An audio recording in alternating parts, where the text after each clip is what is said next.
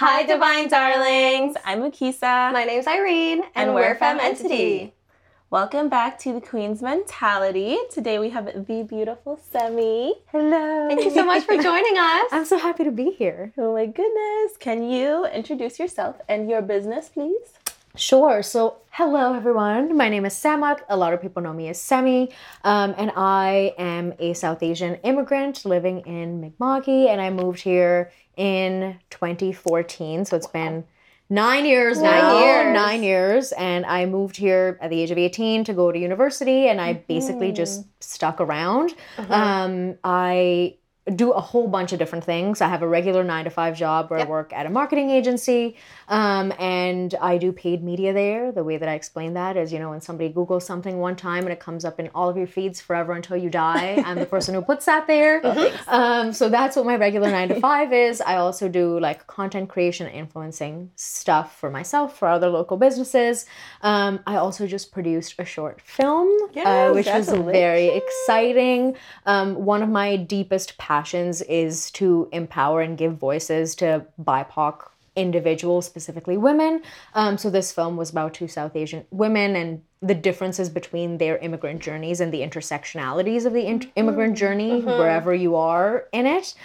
So that recently happened and premiered, but what my business is, it's called a POCketbook, and it's a social enterprise, and I basically host events for BIPOC artists and entrepreneurs and creatives to give them spaces to come together and talk about their experiences and share and build community, because Halifax can be very white, and there's not a lot of spaces for us, so I just wanted to build a little home for everyone to be able to hang out in. Oh, I love that. That's so wholesome. And so what's the name of your films right now?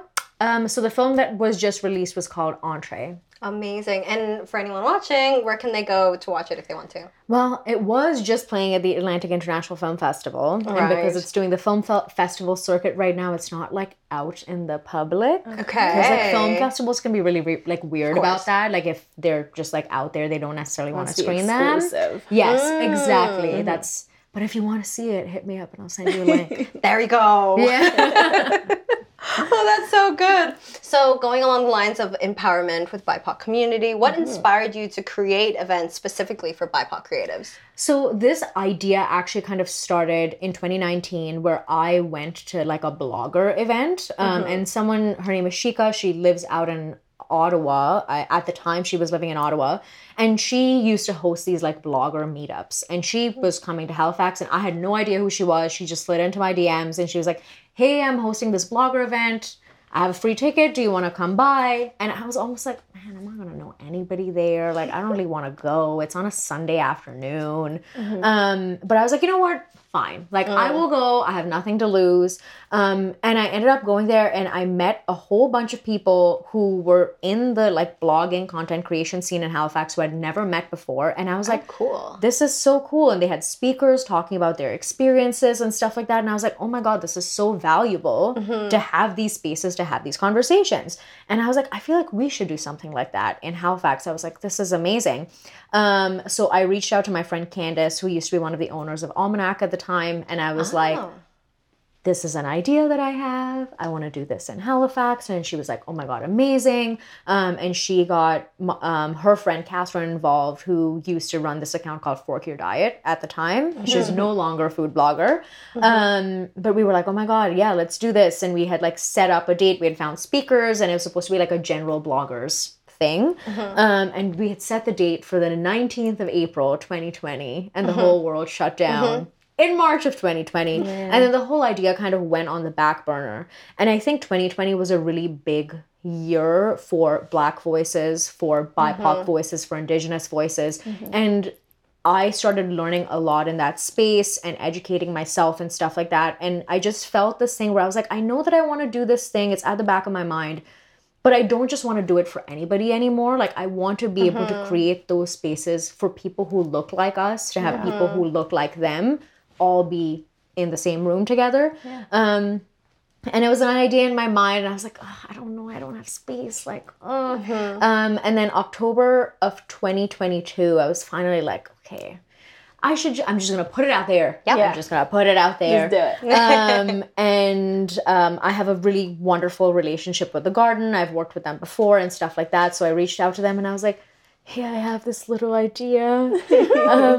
Could I maybe use your side room, please? And they were like, yes, of course. And I was like, okay, I have space. Space was the main thing. Yeah. And I kind of like put out there, I was like, does anybody want to come to something like this? And there was like an overwhelming response. And I was like, okay, cool. Looks like we're doing that. And I put it out. I created the event, and like I was just selling 20 tickets and they sold out in like 2 days. Yes, ma'am. And I was like, oh my God. And it was just wonderful. Like when it actually happened, it was so magical, and people were like, it's so amazing to have these spaces that we can come into, because as a person of color, it's one less thing that I have to worry about. It's one less thing that I have to put on. I feel like I can just be myself and be around people who understand who I am and my experiences.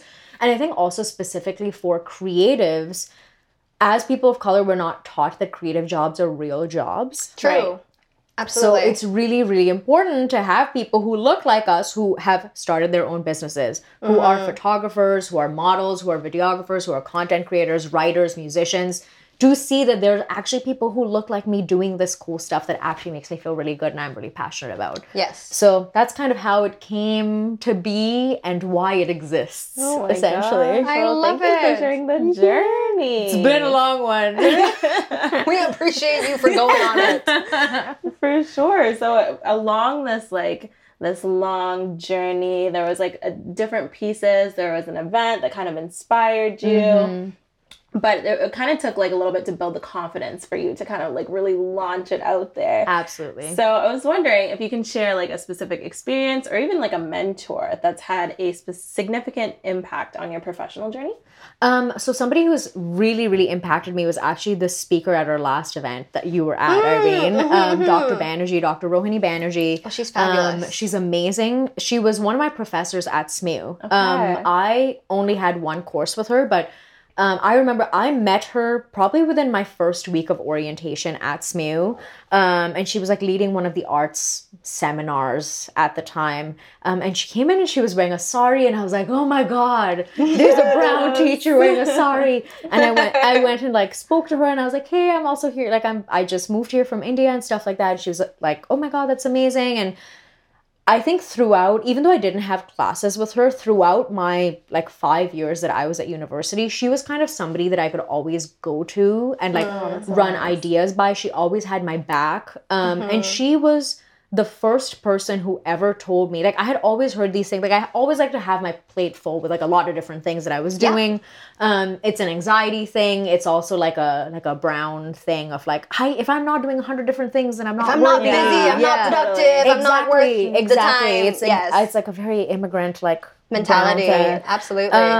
And everybody was like, you're gonna have to like drop something, you have to be able to like even things out. And I was like, I don't know if I want to. And she was the first person who ever told me, if you want to do everything, do everything. And you are able to do everything, and you can accommodate it, and I believe in you.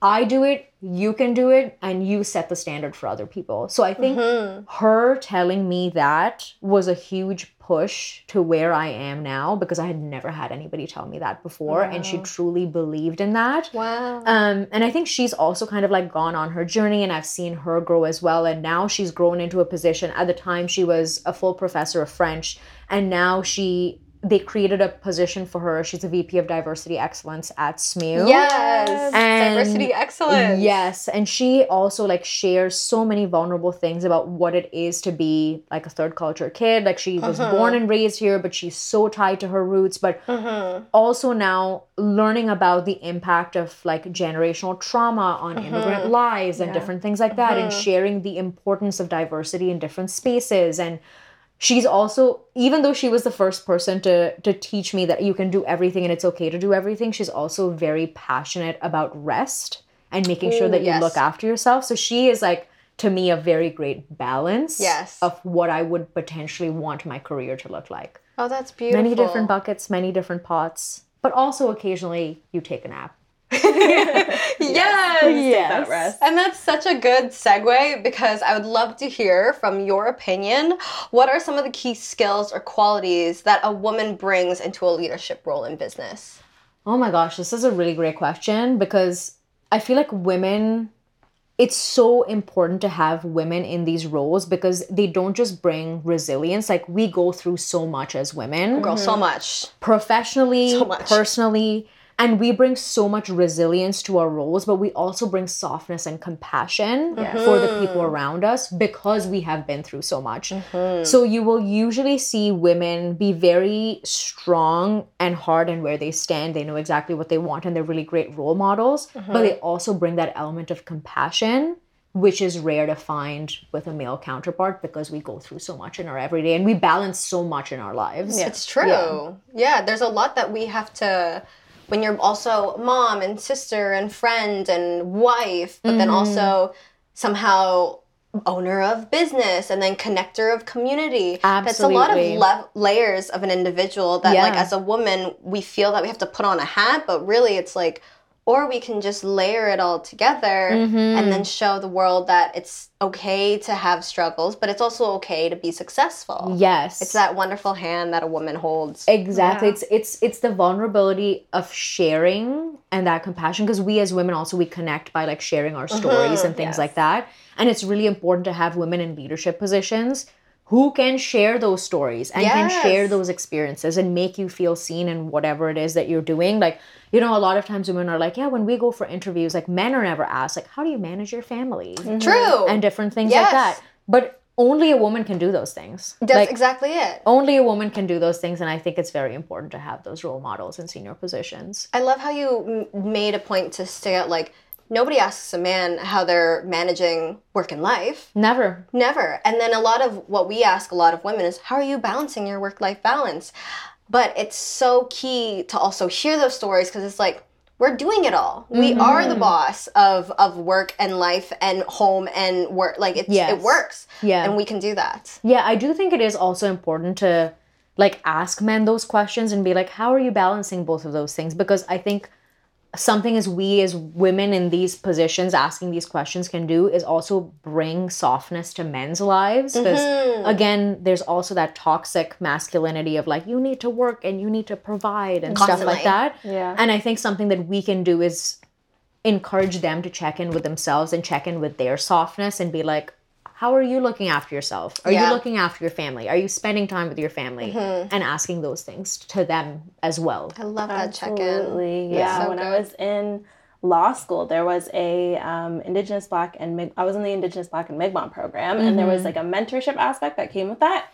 And I was matched with an Indigenous man, and he had recently had a baby. So I was just wondering, like, I had noticed, obviously, with speaking with so many women in law, they typically will introduce themselves and like at events and stuff as like mother, like as, you know, business owner, lawyer, mother is always something that they put at the forefront. But I was like, I wonder, like, would you ever introduce yourself as father? Like, is that something that you like bring forward in those discussions? And he was like a little bit uncomfortable, but he was like, yeah, I mean, I think it is important to, you know, show that part of my my life. That's so interesting. Yeah, I think something that we do as women is also take a pride in the different roles that we hold. It's like, I'm a mother, I'm a sister, I'm also a boss, I'm also an employee, I'm also a friend. Like, I do all of these different things.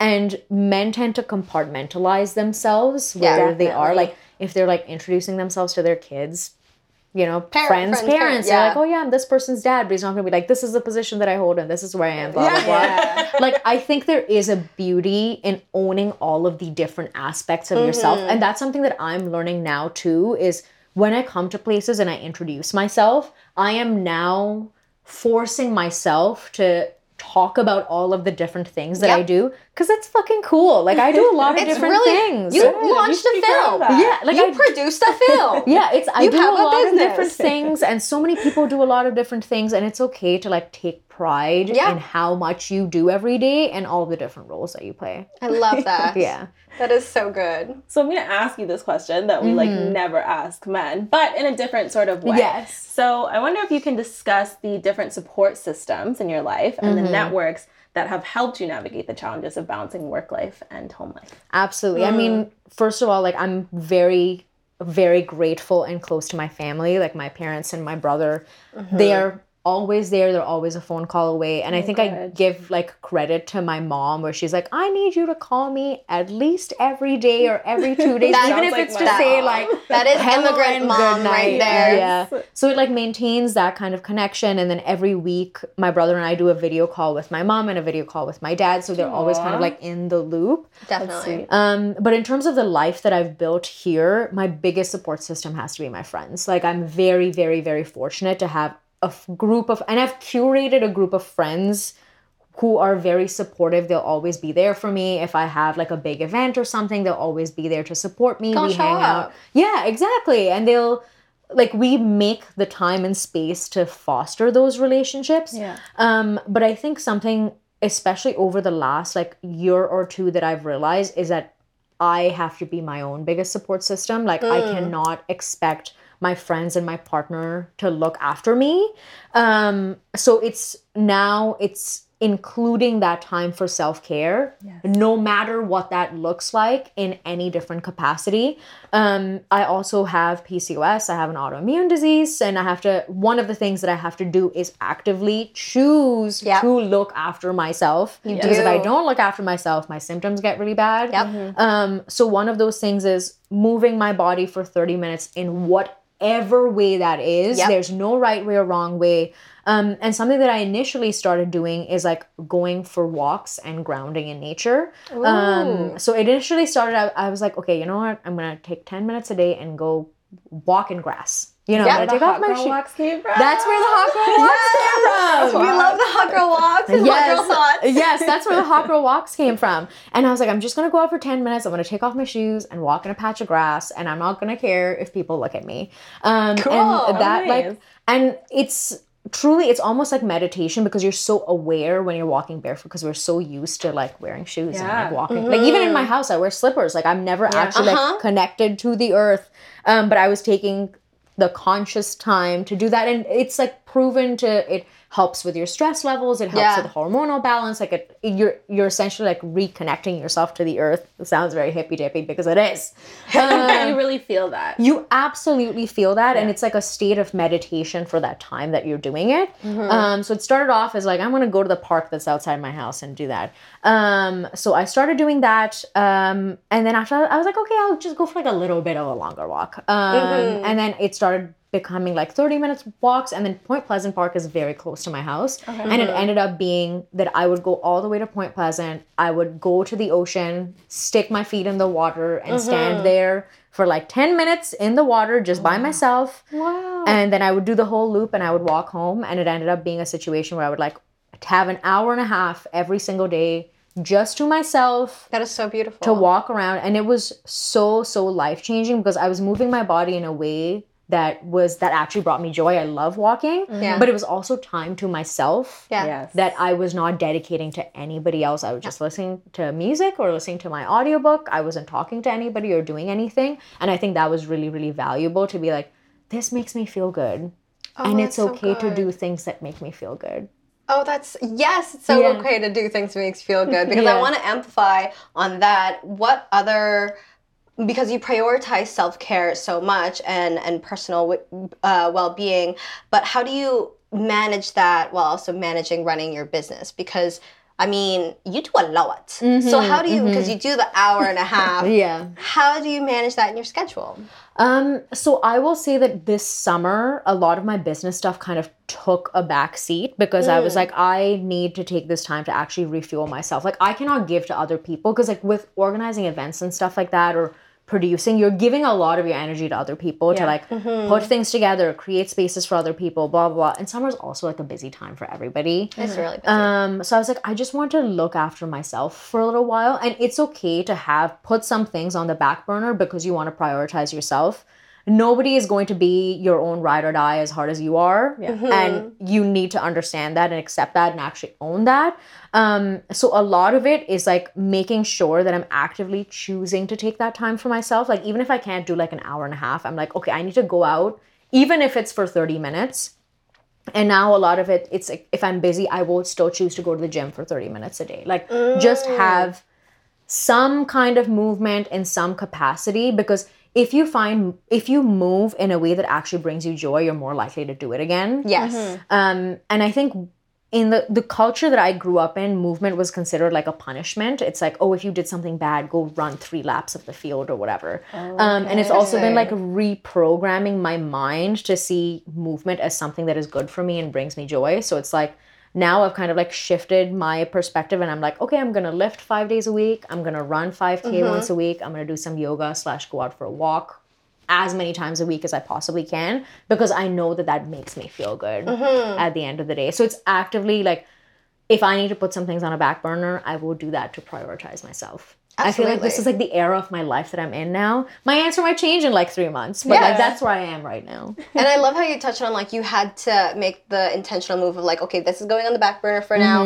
I need to prioritize this right now. Yeah. Because sometimes as entrepreneurs, it's so easy for us to be like, as you said, we're gonna do it all. We're gonna do all the things. Yeah. And then you're like, wait, I need to check this moment of my life right now, and what is a priority for me, and how do I then maintain myself as a priority in that? Yeah, absolutely. I love how you said that. And I think it's also about saying no to things that you don't really want to do.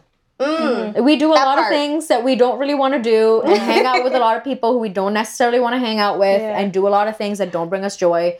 It's okay to be like, I'm not feeling that right now. I'm just going to go out for a walk and have some time to myself. Or like, I've had a really busy week. I just need some time to like decompress and like sit on the couch. It's okay to say that. It's okay. Yes. You'll be able to hang out with your friends again. It's okay to say no. I don't know how many times we can say this on this podcast. It's true. Yeah. We'll keep saying Say no more, babes. Yep.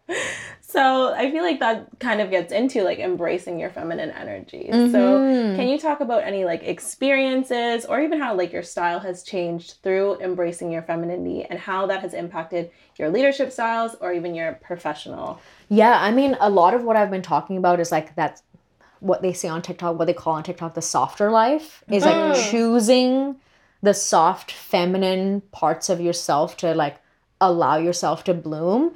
I feel like because I've prioritized myself so much in like the last 4 months especially, is like being able to slow down and actually having time to myself and being okay with that. I feel like I have more energy now in the fall especially to like put into other people. And it's okay to want to slow down and live a softer life, because if you look after yourself, like if your cup is full, you can pour into other people's cup. And I think when I was younger, a lot of it was like, yeah, we have to hustle and like do everything so many times a day.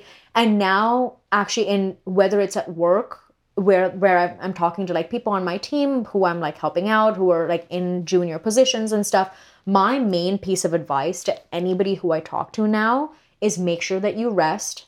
Your job ends at 5. You are not paid to work overtime. Nobody is going to see that except for you. Yeah. Reward yourself with downtime. Like to me now, reward is downtime. And that's what I encourage people to do and that's how my leadership has changed, is like work hard in the time that you have to work hard. And then after that, rest and have a different section of your life. Yes. So I think that kind of the femininity of having all of these different roles is make sure you give time to these different roles. And it's okay to like not allow one of those to bleed into the other aspects of your life. Oh, I love that. Yeah. Because it's so easy to be cooped up in like, I'm mom, I'm also teacher, I'm also mentor. It's like, it's okay to just be mom. It's okay to just be mentor in that 9 to 5. Exactly. And put your full presence in that. Oh, that's so good. Yeah. And so I would love to close with, what are you most proud of yourself for? Ooh, this is a good question. I think that one of the things that I'm probably most proud of is being able to build communities that I love in my life. Whether that's with my friendships, like I've had a lot of shakeups in my friendships within like since COVID, I would say, because I've actively chosen to remove people from my life who talk a lot of shit, don't actually make me feel good when I hang out with them. And I feel really drained. Like I've actively made a conscious effort to curate the people who I surround myself with. So I'm really proud of that, and how much I love my friends and how much I trust them, and how they are absolutely like family to me, and I would bend over backwards to do things for them. It's rare to have, I have so many people who I would do that for, and I'm really, really grateful to be able to have that, because I know that it's not something to be taken for granted. But also, like, with whether it's POCketbook, whether it's through my film, I love to make people feel welcomed and seen in the spaces that they're in. And I've been able to do that. And I love that I'm able to do that and make every single individual person in a room feel really seen and really special, even if they're in like a large crowd. That's incredible. I feel like that's a really unique skill, honestly, because I feel like there's so many people who will just come at you and want your time and want your energy and just want to take from you. So to be able to be like, okay, pause. I actually need to remove myself from this person and focus on the people who do truly bring me joy. I feel Absolutely. Like that's really hard. So. It is really hard. Yeah, and especially if there's somebody who has been in your life for a long time, it's okay to know that you're growing. Somebody is also growing, but they might be growing in a different direction. Yep.